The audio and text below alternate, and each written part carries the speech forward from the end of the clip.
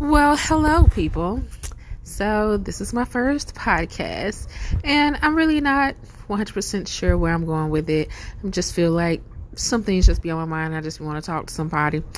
I want to talk to people, but then I realize, I don't want to pick up the phone and talk to them. I don't want to do this. So, why not make a podcast and get a whole audience of people? You feel me?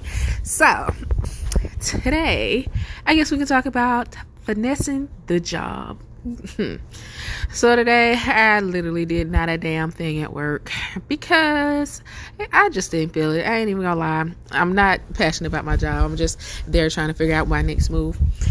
And so today I literally just did other things and everything besides my job because, well, to be honest, everything that I was given to do, I actually finished last week.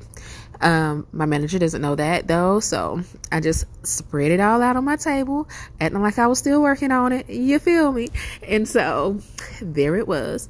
And I just feel like if you can get away with it, get away with it. I mean, no offense, but more people do a whole lot more shit than what I was doing today, okay? As far as not doing shit, okay?